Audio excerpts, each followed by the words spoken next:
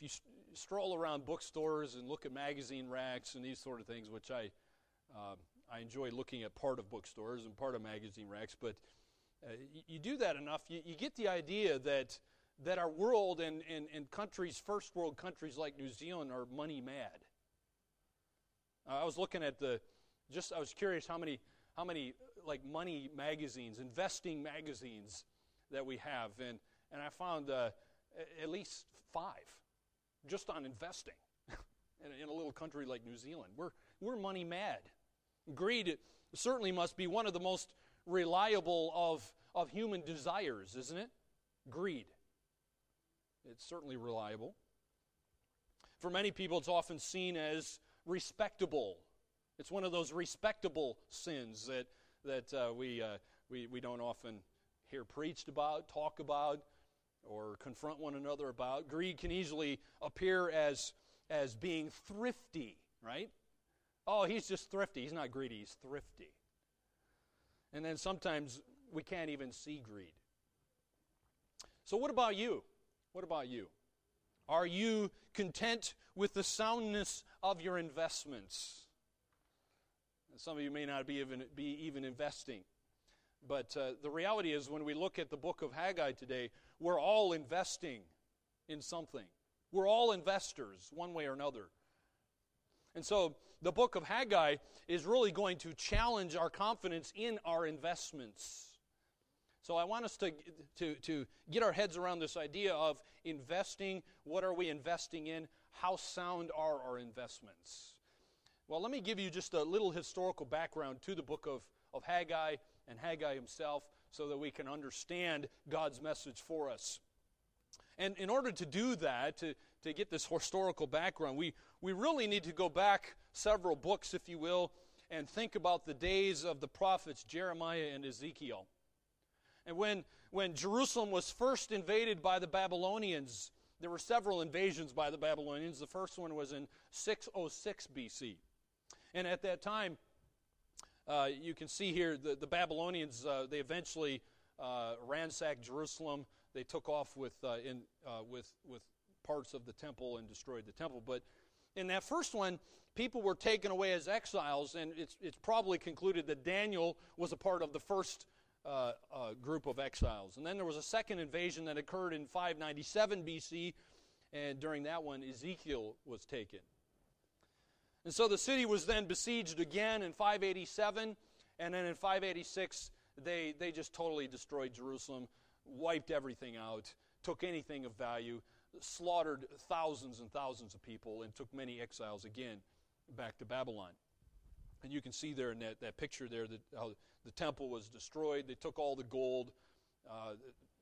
Most likely the Ark of the Covenant was taken at that time. And they took all the lamps and the bronze and anything of any value to them. They took it back to Babylon. There was also another great deportation of Jews to Babylon during that time. And then the Jews stayed in Babylon for several decades until 538 BC that the Babylonians themselves were overrun, and Babylon was destroyed by the Medo-Persian Empire. And then a couple years after that, King Cyrus, who is mentioned in the Bible, was he decreed that the Jews could go back to their homeland. And so after that decree, in 536 BC, there was a large number of Jews, some say up to maybe 50,000 Jews, made that 900-mile or about a 1,400-kilometer journey back to Jerusalem. And I've given you a map here on the screen. You can see they would generally follow what was called the Fertile Crescent. But many more Jews remained in Babylon. Not all of them went back to Jerusalem. Some stayed, and they settled there, and they flourished. And so those who returned laid the foundation stone to rebuild the temple. Remember, the Babylonians under King Nebuchadnezzar destroyed the temple, destroyed the walls. So there was basically nothing left. So they went back to rebuild, and they started the process, but they received some opposition, particularly from the nearby Samaritans. And so under that opposition, they basically gave up. They got things started, but they never finished. And I've given you a picture here where they're one man's rendition of they're trying to lay the foundation stones of the temple. But there was a number of years that passed. They had gone back to Jerusalem, started the process of rebuilding the temple, never finished it. The Persian Empire went through a couple of rulers during that time, and then in 522 BC, King Darius came to the throne, and it was during that period that King Darius, when he was reigning over Persia, the Persian Empire, that the prophet Haggai comes on the scene, and he preaches. We have his sermons, if you will, his preaching sermons here for us in this book of Haggai. I've given you a picture of him as well. He's preaching before the people. You can see the temple's still in ruins in the background there. And he gives 4 little God-inspired sermons here in this little book. And it's just a short little book, isn't it? Just 2 little chapters. And after Haggai started preaching, it's interesting that the next book in the Bible is Zechariah. Zechariah, he also began preaching around that time period. But we're not going to look at him today. Lord willing, we'll get to him next week. But what did Haggai preach about? What did he preach about? Well, you got his 4 sermons here, but let me just shorten it for you, okay? In short, he called these returned exiles to prioritize the rebuilding of the Lord's temple in Jerusalem. And we'll see, he talks about that here in chapter 1. But the people, praise God, they listened to him. They didn't do what they did to some of the prophets and just ignore him and kill him. They actually listened to him. And you can see a picture of the temple here. And we know that from the book of Ezra that the temple was eventually rebuilt. And it was completed and it was dedicated by the way, it was about 3 years after Haggai preached. So it took him about 3 years to do so. Now, as we look through this little book, I hope that you will be moved, if you will, to be exhorted, encouraged to review your life, to review your investments, in what you are investing in. Is it where's your substance, if you will? Is it of any value, of any eternal value? Are your investments wise? Well, in this overview study of Haggai here, we're going to learn 3 things. 3 things as we think about our investments. God tells us about our investments here in this little book. Number 1, first, we learn that poor investments show themselves. Poor investments show themselves. Look at chapter 1, verse 1. These are the words of the living God. Here's what he says. In the 2nd year of King Darius, in the 6th month, on the 1st day of the month, the word of the Lord came by Haggai the prophet to Zerubbabel, the son of Shealtiel, governor of Judah, and to Joshua, the son of Jehozadak, the high priest, saying, Thus speaks the Lord of hosts. This people says, the time has not come, the time that the Lord's house should be built. Then the word of the Lord came by Haggai the prophet, saying, Is it time for you yourselves to dwell in your paneled houses, and this temple to lie in ruins? Now therefore, thus says the Lord of hosts, consider your ways. You have sown much and bring in little. You eat, but do not have enough. You drink, but you are not filled with drink. You clothe yourselves, but no one is warm. And he who earns wages to put into a bag with holes. Thus says the Lord of hosts, consider your ways. Go up to the mountains and bring wood and build the temple, that I may take pleasure in it and be glorified, says the Lord. You looked for much, but indeed it came to little. And when you brought it home, I blew it away. Why, says the Lord of hosts? Because of my house that is in ruins, while every one of you runs to his own house. Therefore the heavens above you withhold the dew, and the earth withholds its fruit. For I called for a drought on the land and the mountains, on the grain and the new wine and the oil, on whatever the ground brings forth, on men and livestock, and on all the labor of your hands. Let's stop there. Now, in these verses here, we see God acts to convict the spiritual and the secular officials of Israel, and as well as the nation at large. And what is he striving to convict them of? Their selfish priorities. They had selfish priorities. The Israelites had been living back in the land, as far as we know, for more than 16 years at this point. They had spent several months rebuilding the temple at the beginning of those 16 years, but they had become indifferent to the rebuilding effort. And so the Lord used the prophet Haggai here to rebuke them and to tell them that this was not right. Their priorities were wrong. They were being selfish. In many ways, their economy, as you can see here, was even worse than we've gone through during the recession. It's been called the Great Recession, right? Basically, it was their economy was in a wreck. If you read it according to what it says there, just take it literally. We see that their harvest had been poor, inflation was out of control, prices were high, wages were low. They essentially they were throwing money in a bucket, and the money's going out the bottom of the bucket, essentially. Yet, it was in this particular context here that God inspired Haggai to preach. And he gives these messages.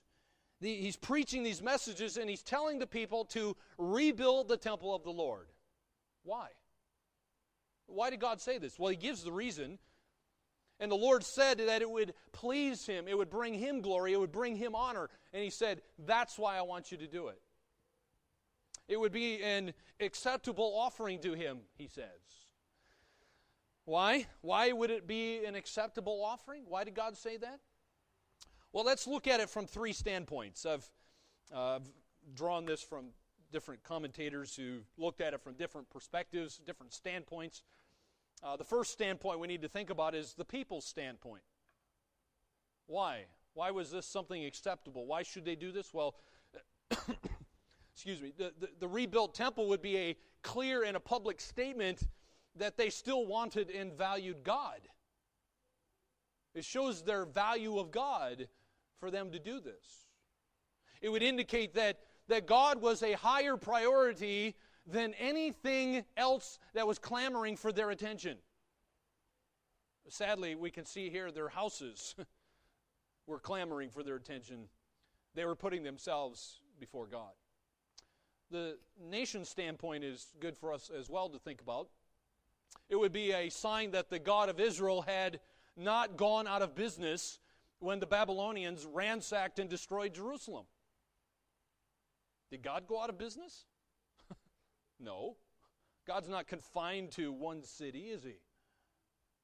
So it would be a public, it would publicly vindicate God really before the entire world. He chose this little insignificant nation to declare his glory, and we see him doing it again.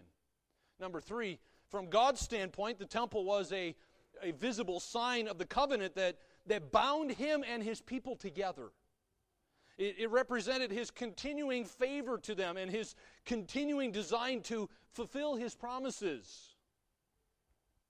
See, some question whether God's covenant with David, God's covenant with Abraham, God's Palestinian covenant, was that gone? No. Those things are forever, the Bible says. Therefore, the temple was a symbol, if you will. It was a symbol that God had not abandoned them. He was still living among them. So that's one reason, several reasons, if you will, why God wanted his temple rebuilt. So the returned exiles, when they had come back, they should have immediately rebuilt the temple. I think God makes that quite clear here. They should have made it their first priority, even above their own houses. But sadly, they did not. So God used a drought. God used this preacher to draw their attention to their sin of self-indulgence and their sin of God neglect. Well, what about you?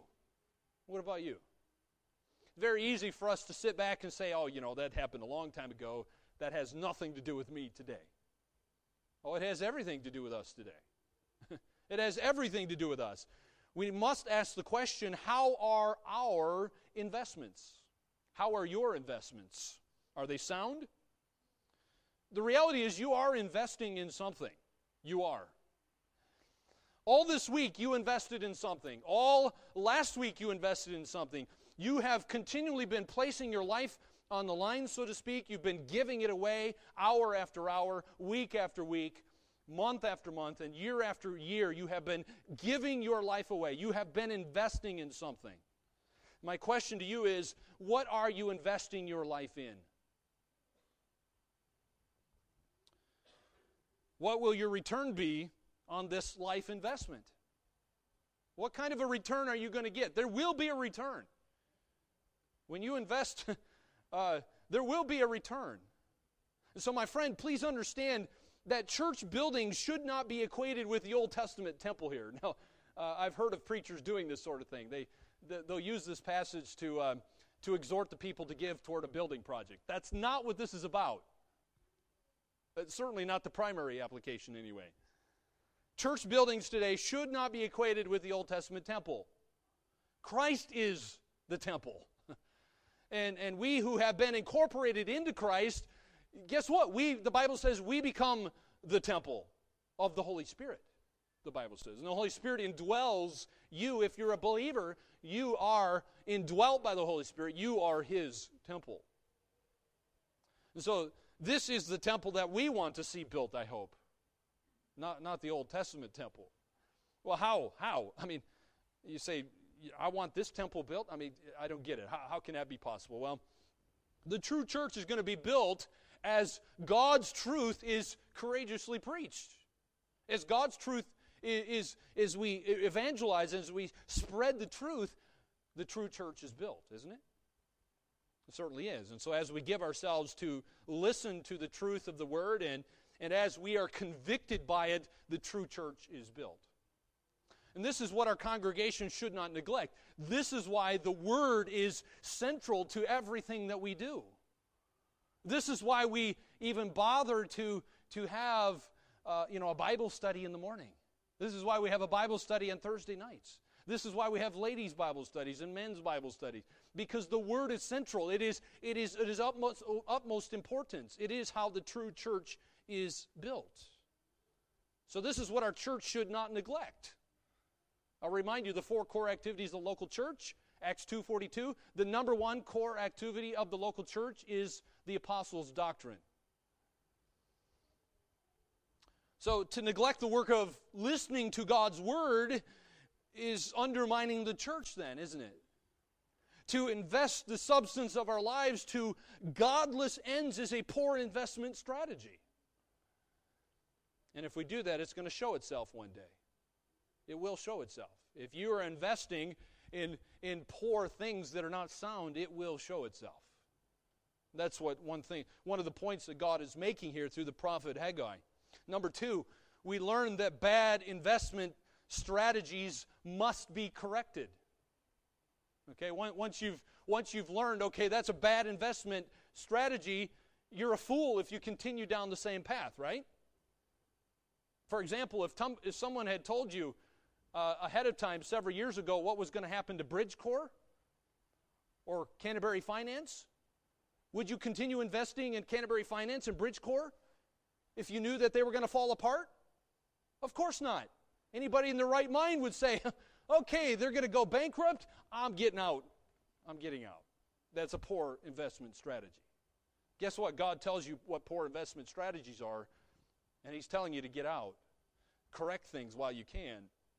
Well, the people of Israel did correct them, praise God, as we see starting in verse 12. Starting in verse 12.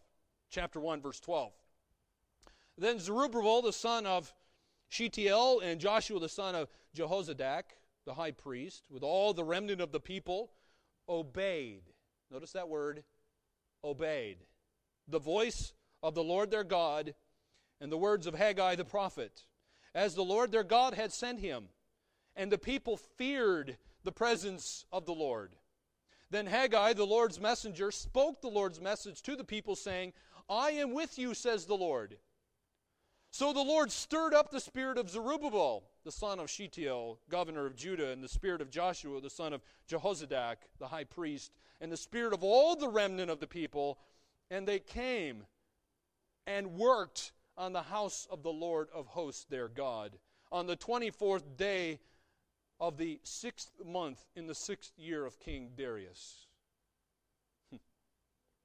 Now here's a picture of what the Bible calls repentance.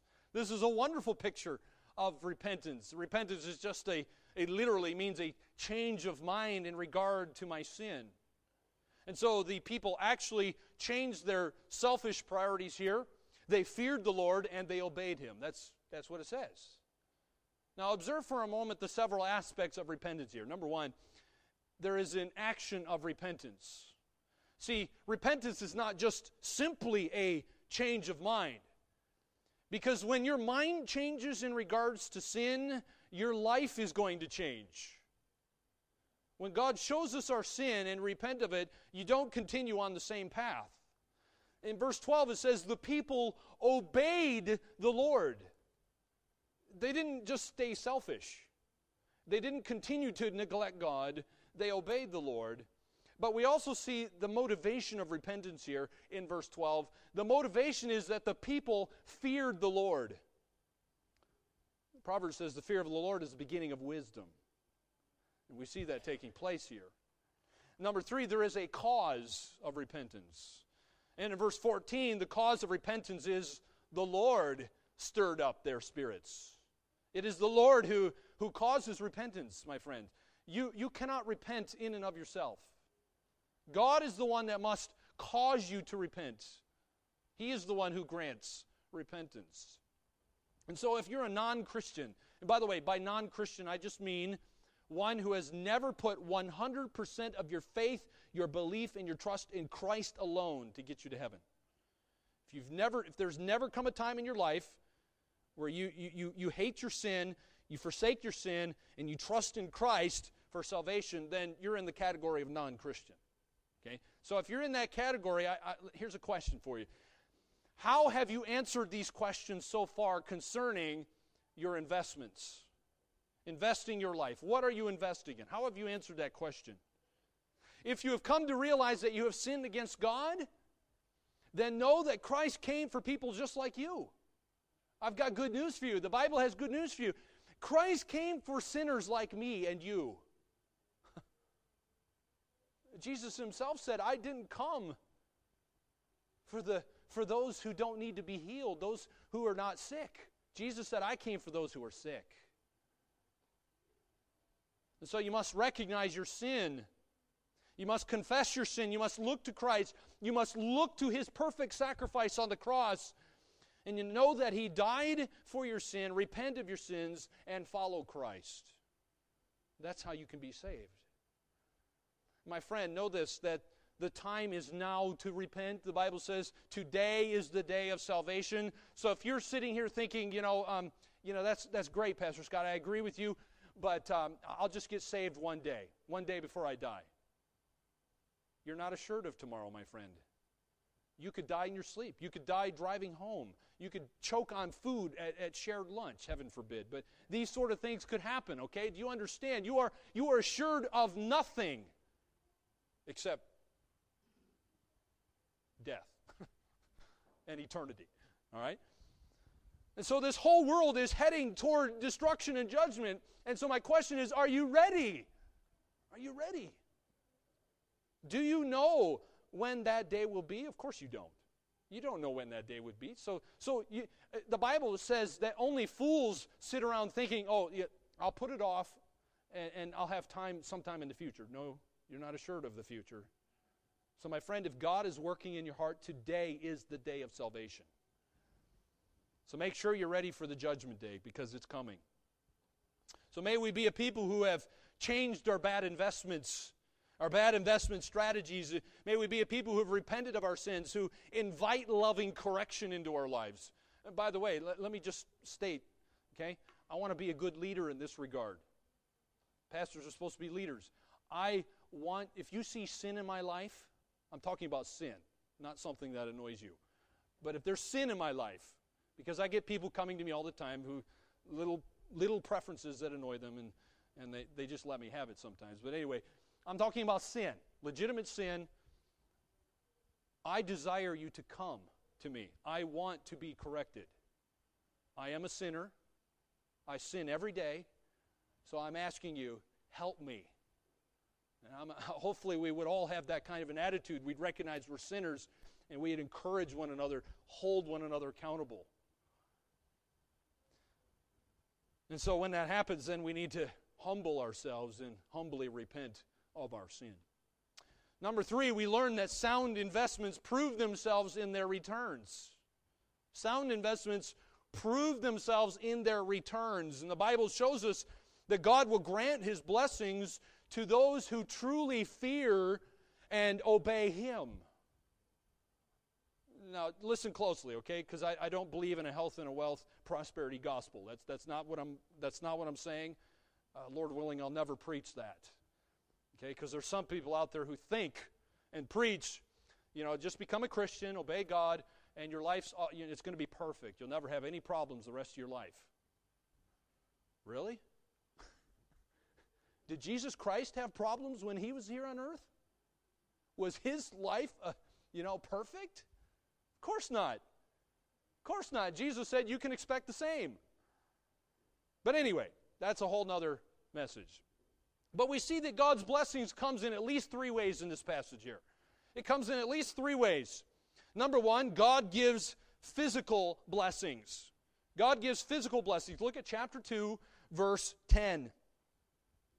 Chapter 2, verse 10. On the 24th day of the 9th month in the 2nd year of Darius, the word of the Lord came by Haggai the prophet, saying, Thus says the Lord of hosts, Now ask the priest concerning the law, saying, If one carries holy meat in the fold of his garment, and with the edge he touches bread or stew, wine or oil, or any food, will it become holy? Then the priest answered and said, No. And Haggai said, If one who is unclean because of a dead body touches any of these, will it be unclean? So the priest answered and said, It shall be unclean. Then Haggai answered and said, So is this people, and so is this nation before me, says the Lord. And so is every work of their hands, and what they offer there is unclean. And now carefully consider from this day forward, from before stone was laid upon stone in the temple of the Lord, since those days when one came to a heap of 20 ephahs, there were but 10. When one came to the wine vat to draw out 50 baths from the press, there were but 20. I struck you with blight and mildew and hail and all the labors of your hands, yet you did not turn to me, says the Lord. Consider now from this day forward, from the 24th day of the 9th month, from the day that the foundation of the Lord's temple was laid, consider it. Is the seed still in the barn? As yet the vine, the fig tree, the pomegranate, and the olive tree have not yielded fruit, but from this day I will bless you. Let's stop there. You notice when God started His physical blessing? From the time of the laying of the foundation stone, right? So building a temple here, by the way, does not consecrate or sanctify someone. However, as it's hopefully clear here, defilement could be passed on by touching. That goes back to, way back into the Old Testament law. If you touched a dead body or something like that, you would be defiled. That's what it's going back to. And so Haggai warned the people that defilement was spreading amongst the nation. Defilement was spreading. And so chiefly, or I should say clearly, the chief sin in this little book here was their lack of enthusiasm for rebuilding the temple and restoring the worship there. Essentially, it goes back to the issue of, is God in first place? Are you really worshiping God and Him alone? That's what it went back to. But still, as the people began to repent, God promised an end would come to the scarcity that they had known, which is why He he asked that little question there, is there yet any seed left in the barn? So when the Lord asked that question, he basically means, you Israelites, I hope you've planted all that seed. I hope you're not expecting a drought. I hope you're not thinking another drought's coming, so I'll just leave some seed in the barn. No, don't do that. God's saying, I want all that seed planted because I'm going to bless you. The rains and the dews are coming. This represents physical blessing. So God was promising physical blessing, but that is not the main blessing that Haggai is pointing to here. That's part of it. But number two, we see that God also gives spiritual blessings. He gives spiritual blessings. Well, what kind of blessings would this be referring to? Well, let's look at chapter 2, verse 1. Chapter 2, verse 1. In the 7th month, on the 21st of the month, the word of the Lord came by Haggai the prophet, saying, Speak now to Zerubbabel, the son of Shealtiel, governor of Judah, and to Joshua, the son of Jehozadak, the high priest, and to the remnant of the people, saying, Who is left among you who saw this temple in its former glory? And how do you see it now? In comparison with it, is this not in your eyes as nothing? Yet now be strong, Zerubbabel, says the Lord, and be strong, Joshua, son of Jehozadak, the high priest. And be strong, all you people of the land, says the Lord, and work. For I am with you, says the Lord of hosts. According to the word that I have covenanted with you when you came out of Egypt, so my spirit remains among you. Do not fear. For thus says the Lord of hosts, once more, it is a little while, I will shake heaven and earth, the sea and dry land, and I will shake all nations, and they shall come to the desire of all nations, and I will fill this temple with glory, says the Lord of hosts. The silver is mine, and the gold is mine, says the Lord of hosts. The glory of this latter temple shall be greater than the former, says the Lord of hosts. And in this place I will give you peace, says the Lord of hosts. Let's stop there, because thus ends this section referring to God giving spiritual blessings. But what blessings were mentioned here? Number one, God promised that His Spirit would remain among them. That's in verse 5. Now, perhaps they had been worried that God had left them, and I suppose there is certainly some reason to think that way. I mean, their country had been destroyed. The northern kingdom totally ceased to exist after the Assyrians attacked them. The temple was destroyed. The walls were destroyed. The city was nothing like what it used to be. But God assured them that He would continue to be with them. He had not abandoned them. He had not forsaken them. Number two, God also promised them His blessing of peace. In verse 9, you'll see it's the Hebrew word shalom. Shalom. He promised them shalom, peace. Now, what did this peace include? Well, as they turned from their own will to God's will, God blessed them with a peace that included things such as forgiveness of sins and literally peace with God. My friend, do you understand that if you're an unbeliever, if you are unsaved, you are an enemy of God? You are not His friend. You're not His child. You're a child of the devil. And so, in order to be at peace with God, you must have the peace of God. Or I should say peace with God, to have the peace of God. And that only comes through salvation in Christ alone. Number three, God also promised that His glory would come to His people according to verse 7. Now, when would this glory come? Now, this is debated amongst commentators. When would His glory come?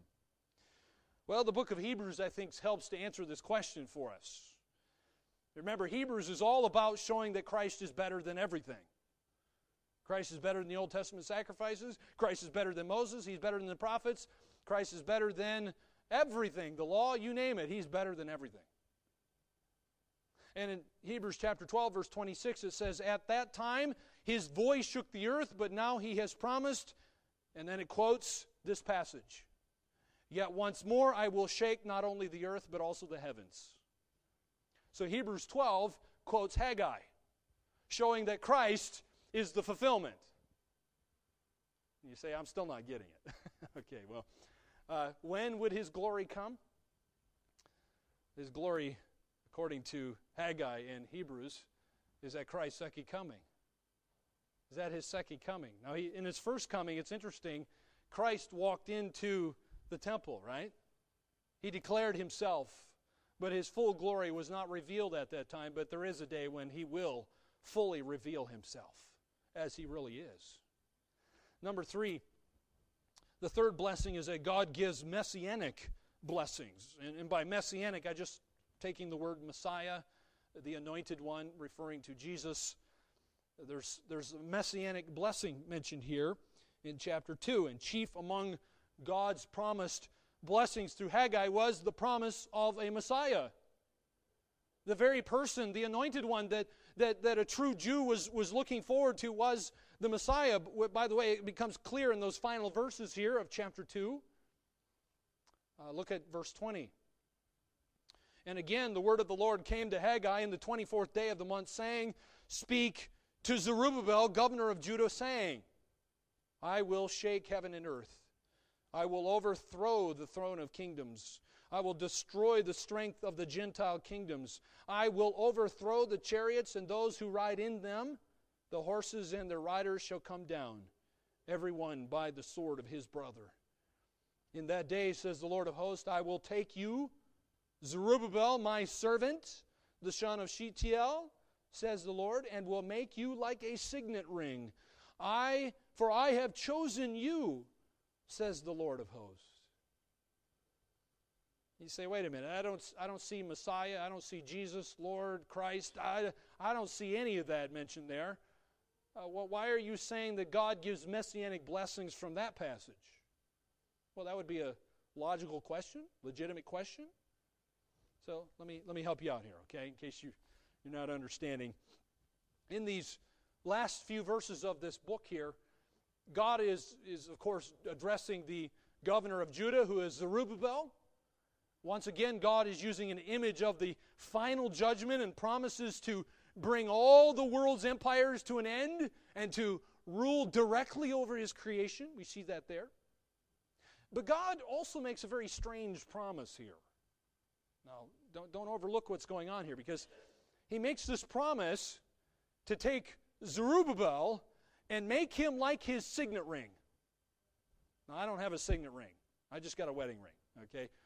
But in case you don't know what a signet ring is, essentially this is a great act of honor. To receive a signet ring would be something like what kings used to do.